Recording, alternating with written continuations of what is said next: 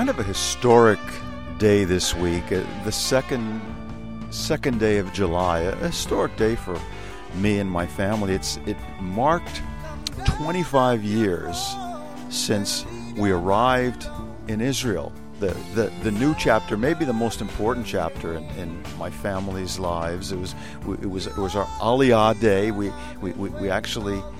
did it. We got on the plane on the 1st of July, and the 2nd of July, here we were in a new country.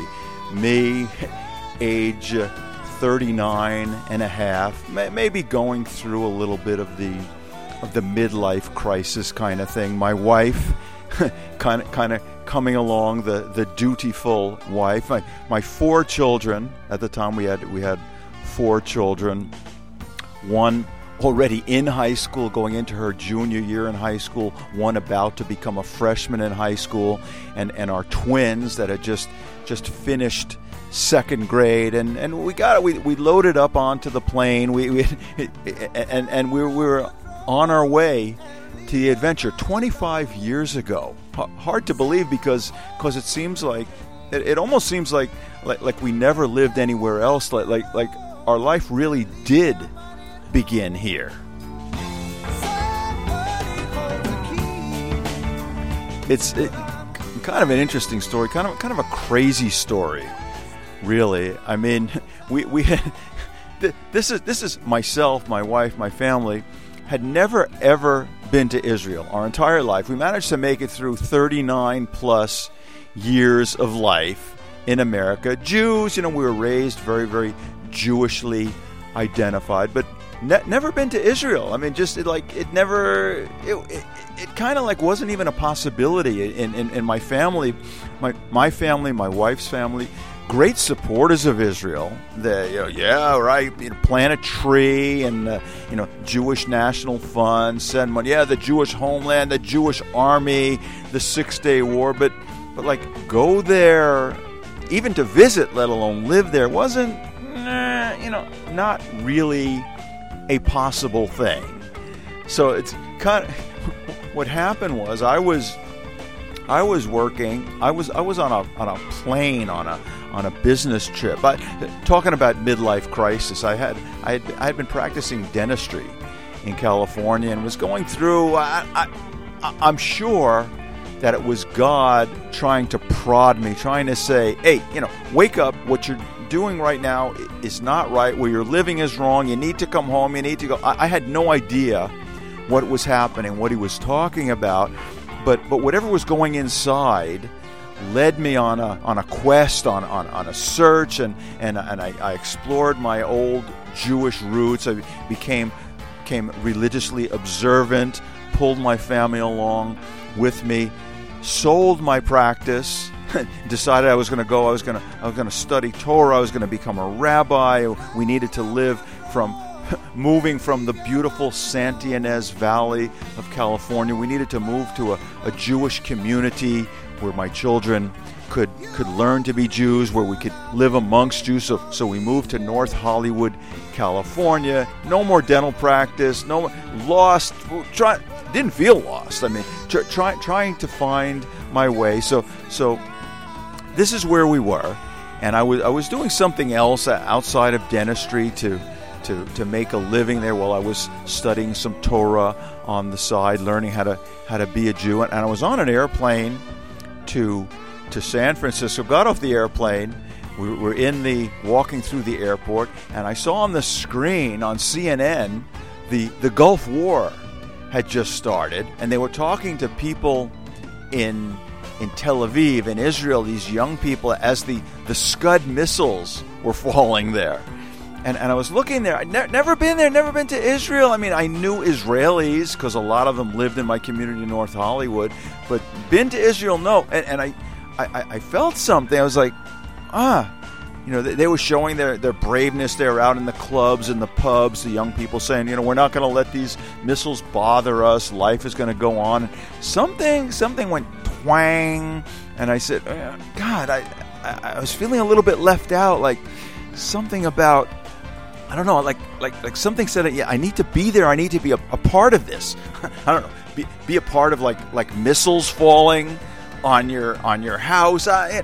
Something happened, and okay, I really feel out of it, but okay, on with the business trip. And all right, so life goes on. The Gulf War goes on. Then we're sitting at a one of those fundraising dinners for, I don't know if it was for the shul, for the synagogue, or for the religious day school that my kids were attending, and we're sitting at the table with some of our good friends from North Hollywood, and they announced, by the way, we're moving to Israel. We're making Aliyah. We're moving to Israel. I'm like, what? Oh yeah, we didn't want to talk about it openly, but yeah, that's what we're going to do.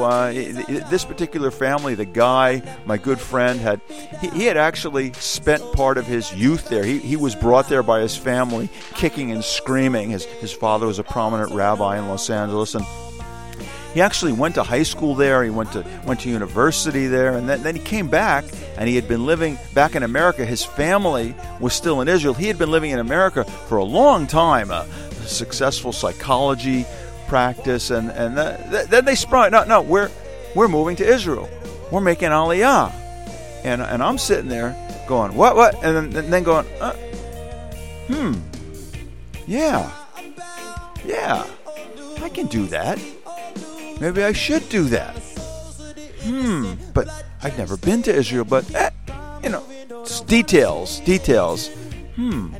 Aliyah. Maybe.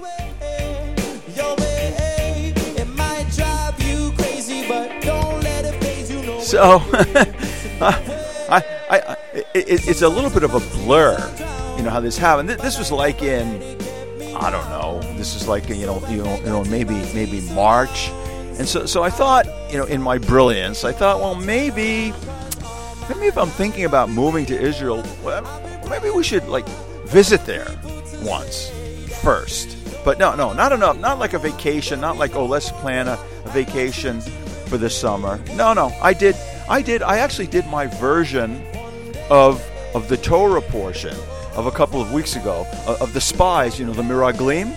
I thought, well, if we're going into Israel, we're going in blind anyway. Like God sent the Israelites there after they left, after they were released from slavery in Egypt, sent them straight to Egypt, blind. That's where they were headed. They were going there. So, okay, yeah, they did it. I can do it too. But they felt the need. The elders of the community felt, well, we should check out the land there. We need to send some spies in there. So we did. I guess the modern day equivalent. We signed up for a pilot trip with the Organization for Religious Aliyah, Tehillah. In those days, there was no nefesh b'nefesh. I mean, you wanted to move to Israel. You pretty much did it on your own. But there was some assistance from this organization called Tehillah, and they were specifically oriented and existed to assist religiously observant Jews in making Aliyah and moving to Israel.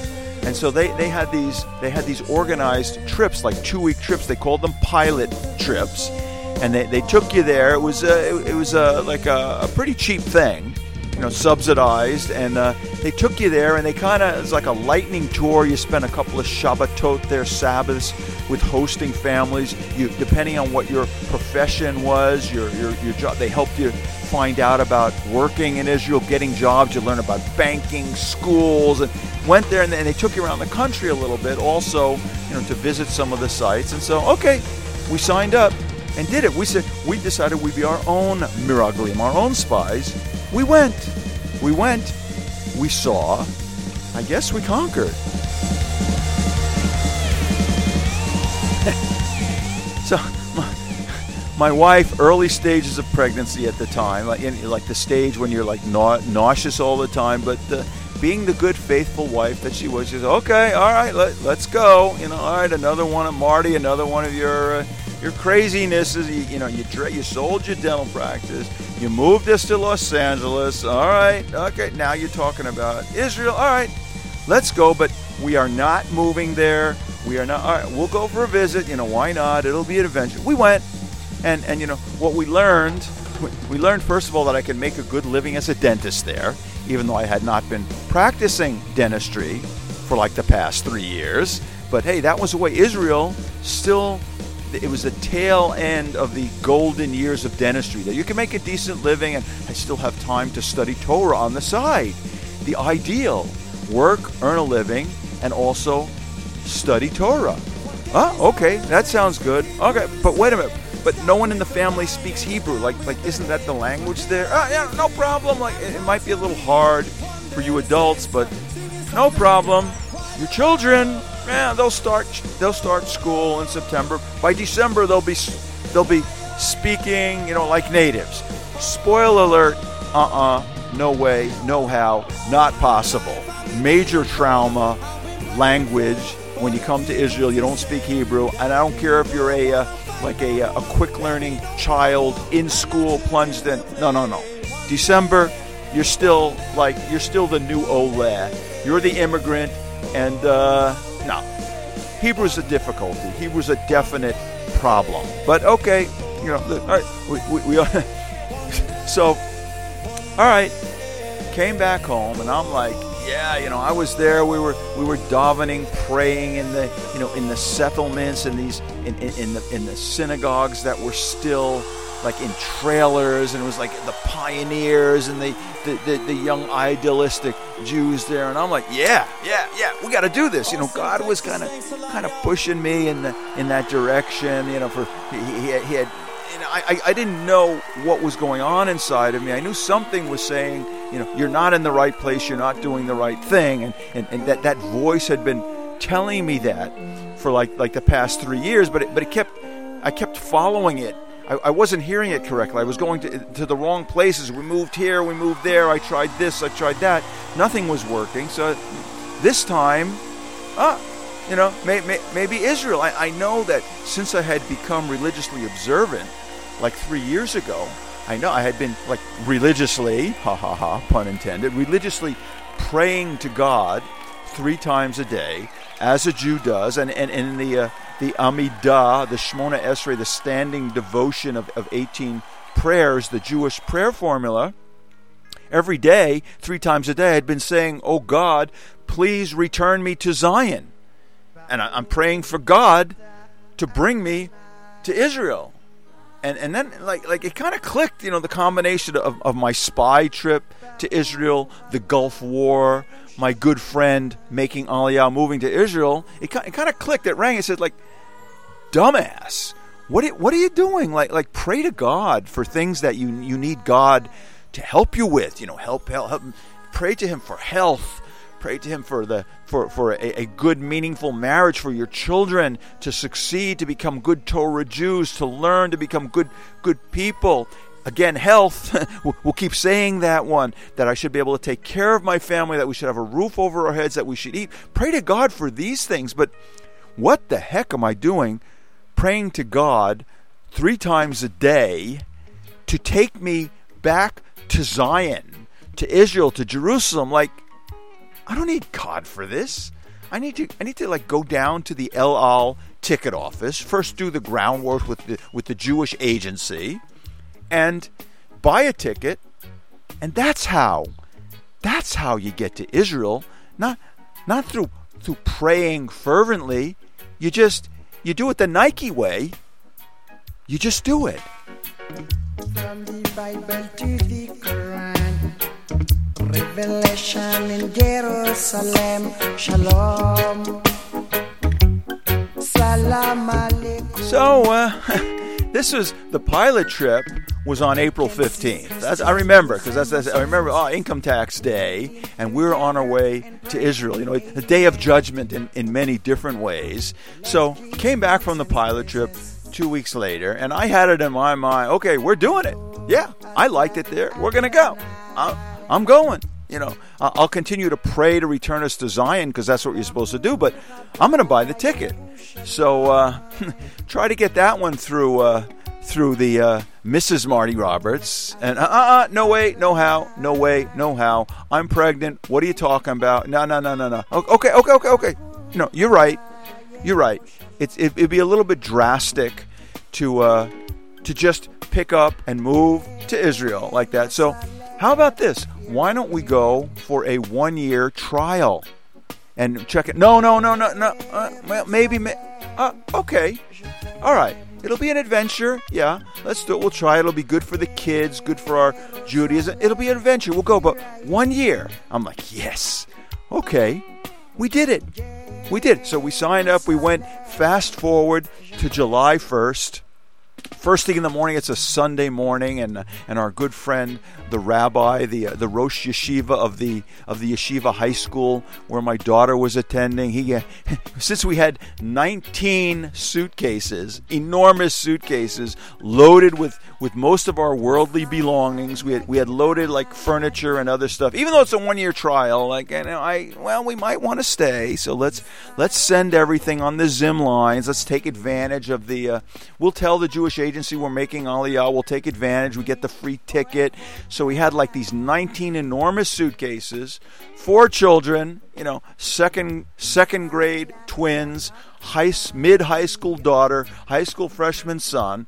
We had a dog. We had Mindy, the giant, the standard poodle. We had our cat. We had Flosswell, the remnant of my dental practice, Red Lord Amazon parrot, all packed up. We had already sold our 2 cars, so how are we going to get to the airport? So the rabbi enlisted the high school van driver and his van to load us up with all our animals, our menagerie, our suitcases. Took us first thing in the morning to LAX, and we got on the plane July 1st. Off we went to Israel, July 2nd, 25 years ago.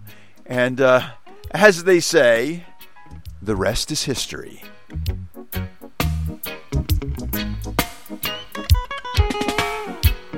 From the Bible to the Quran. So, I got to tell you, we take it for granted being here. I love it here. It's got its ups and downs. It's hard. It's this financially hard. Thank God our children have been staying here. They've been settling here. Our older children. We've got one, our second to the youngest who is studying in America. Our hope is that he will come back here. But we have our oldest daughter is happily married here with a family, 5 children living here. Oldest son happily married. He studied in Los Angeles but came back, married a wonderful woman in Los Angeles. 3 children, 1 on the way, God willing, happily here in Israel, doing well. Our 2 twins, married, living here in Israel, doing well, thank God. Our youngest about to, God willing, start in university here to study some form of engineering. Thank God, we're making it, we're doing it, and but life it goes on. This terror attacks, wars, financial hardships, this, that, good government, bad government, blah blah blah. Regular life, but. When I'm out there, when I'm doing one of my favorite things in Israel, and that's running, being out on the roads. I love to run. I love to be out there in the sun and just kind of thinking, communing with God, listening to music, podcasts, listening to God Himself, talking to God, and it kind of every once in a while, even after 25 years, it strikes me like boom, like wow. Whack strikes me. Like aside from the more the non-spiritual things that I have to be thankful to God for, about the mundane things, the less mundane things. I survived what should have been terminal cancer. That was like 12 years ago. Here I still am running. Thank God. My children, thank God. My daughter is fighting cancer now, but thank God she's hanging on now. That there's a chance she's going to beat it. By the way, please pray for her. Ahava Amuna Bat Chava Ita. Please pray for her because although I so far won the battle, she's still fighting. She hasn't won it yet. But I'm thanking God. But it hits me, even after 25 years, how lucky am I? I am doing something that Moshe Rabbeinu Moses, our teacher, our leader, the select of God, Moses himself, Moses, who God chose to take the Jews out of slavery in Egypt. He chose Moses to go up on Mount Sinai and receive the Torah directly, face to face. It says in the Torah, in the Bible, that there's never been a prophet like Moses, the most humble man that ever lived, the unique, the one and only prophet that God chose to reveal himself face to face to. He revealed himself to the entire Jewish people at Mount Sinai, but he used to talk to Moses face to face, like even closer than I'm talking to you right now. We're not talking through a microphone. We're talking face to face. Moses. But what thing that Moses so wanted to do was he not allowed to do? Come into the land of Israel. Moses, Moshe Rabbeinu, our teacher, our prophet, never was able to live in Israel. He was punished. He was, and me also. My name is also Moses, Moshe ben Chaim Lev. That's my Hebrew name. I'm the other Moses. This Moses, I mean, not a speck of dust compared to Moshe Rabbeinu, Moses our teacher, Moses our prophet. God did not allow Moses to live in Israel. Here I am. Every day I'm out running on the road under the sun in Israel. I'm running literally on the pathways that Abraham, Isaac, and Jacob walked on between Beersheba and Jerusalem. They walked on these paths that I am now running on a daily basis, thinking nothing of it. God has let me do this. Moses himself, no, it's interesting. The Torah portion of this week, the Parshat Chukat, is the Torah portion where the Averah, the sin of Moses, that for which he was punished with God not allowing him to come into the land of Israel, took place. This is one of the least understood things in Torah, in the Bible stories. Like what did Moses do that was so bad that God refused to let him come into Israel, only let him see it from afar, from the top of a mountain? And we learn in this portion in Parshat Chukat that what had happened was the well that supplied the Israelites with water in the desert while they were wandering in the desert for going on 40 years, it dried up. So God told Moses, go up on Mount Horeb and extract water from a rock. And Moses did that. And God said, do it. He did. He went up. But in the course of executing God's command to get water from the rock for his people, for the Israelites, he made a big boo-boo.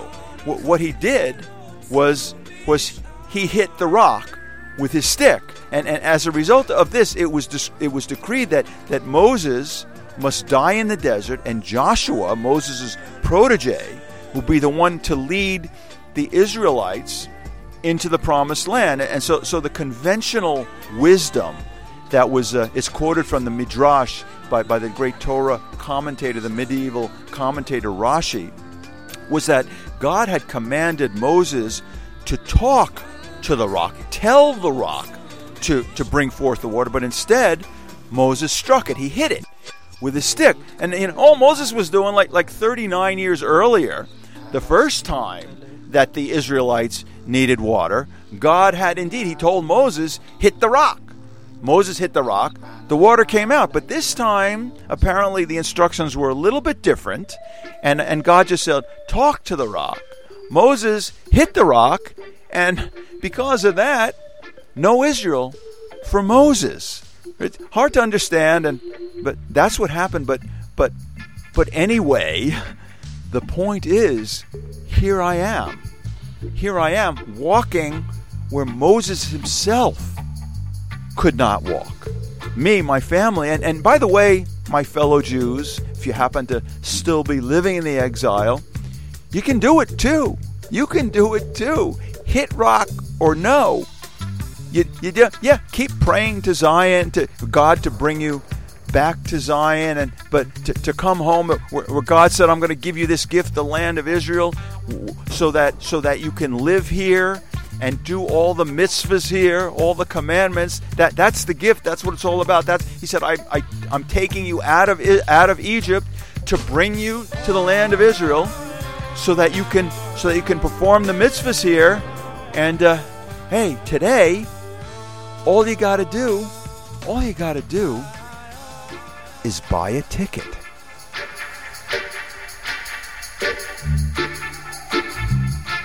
Marty Roberts, blessed in Israel.